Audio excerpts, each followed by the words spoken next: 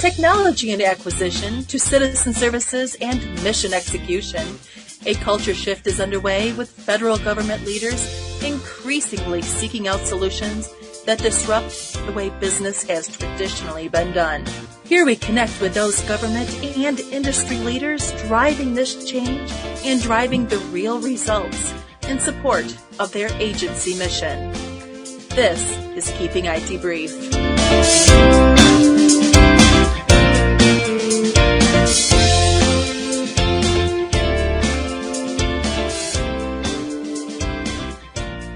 I'm being joined today by Karen Chan, the Staff Vice President at National Government Services. Well, Karen, thank you so much for joining me today. Thank you.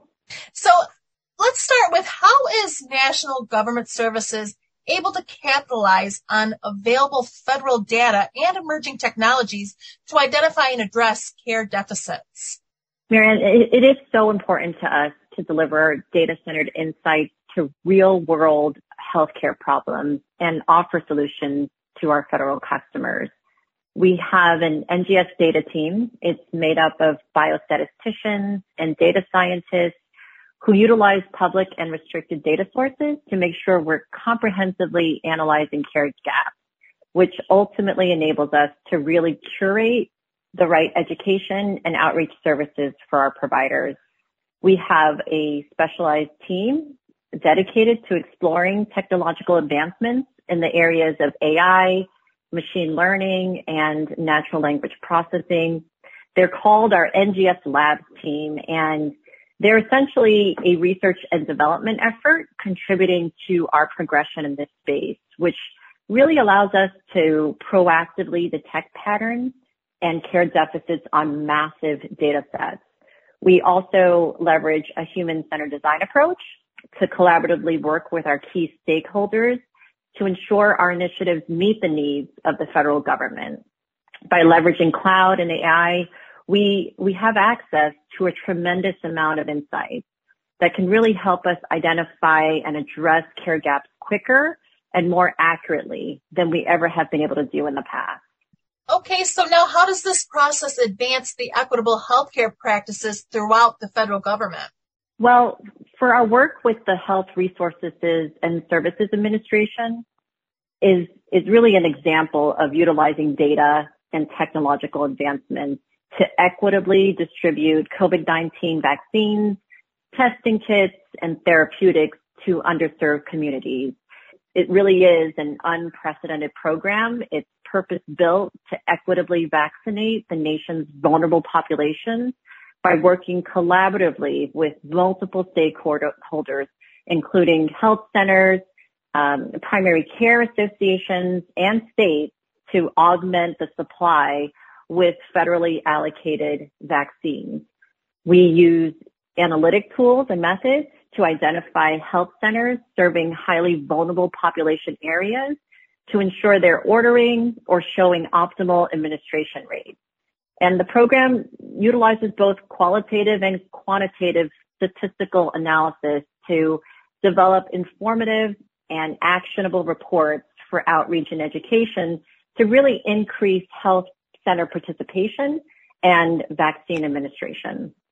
As the HRSA program processes have matured over time, key performance indicators are being identified and consolidated to visualize relevant trends in data and behavior through a program dashboard with the ability to really drill down multiple layers of data to view key equity program metrics that include total number of vaccinations and demographic information, including age, race, and ethnicity. For our Centers for Medicare and Medicaid customer, we've supported and continue to support care deficit projects, including one that targets increasing diabetes self-management behaviors in Medicare populations living in high-risk areas in the New York City region. So based on comprehensive analysis of CMS data, a lack of utilization of medical nutrition therapy and diabetes self-management training services was identified, which provided an opportunity to close a care gap among this very diverse urban population. Leveraging data sources like the CMS mapping and Medicare disparities tool, coupled with claims data that we have access to, we found that New York State has the highest prevalence of diabetes in the nation for Medicare fee-for-service beneficiaries, specifically with certain zip codes and counties in New York City driving that disparity. And these insights really allow us to identify the problem, formulate a tailored solution, and then monitor and track progress real time. Okay, Karen, so what would be the impact if this practice was implemented at scale, and is such an undertaking even possible?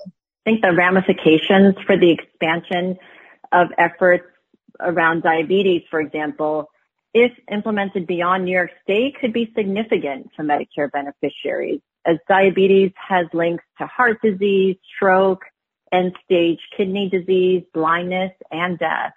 Over 37 million people have diabetes in the U.S., with 49% of that population over the age of 65.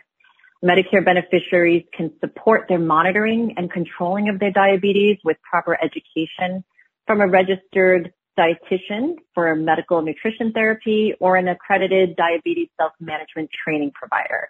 The education helps to promote positive health outcomes. It's a really vital component to self-management of each beneficiary's diabetic diagnosis. It is feasible for NGS to have an even bigger impact by analyzing data available nationwide to prioritize addressing higher risk zip codes and populations and continuing to promote the support of management of this really highly prevalent chronic condition. And benefits of self-management are significant. It includes reduced hospital admissions, readmission, as well as emergency room visits. And effective blood sugar management can reduce the risk of eye disease, kidney disease, and nerve disease by over 40%. And as one of NGS's key strategic priorities, I really look forward to continuing to lead initiatives like these and identify and address care gaps for the federal partners that we serve. Thank you so much, Karen. All right. Thank you.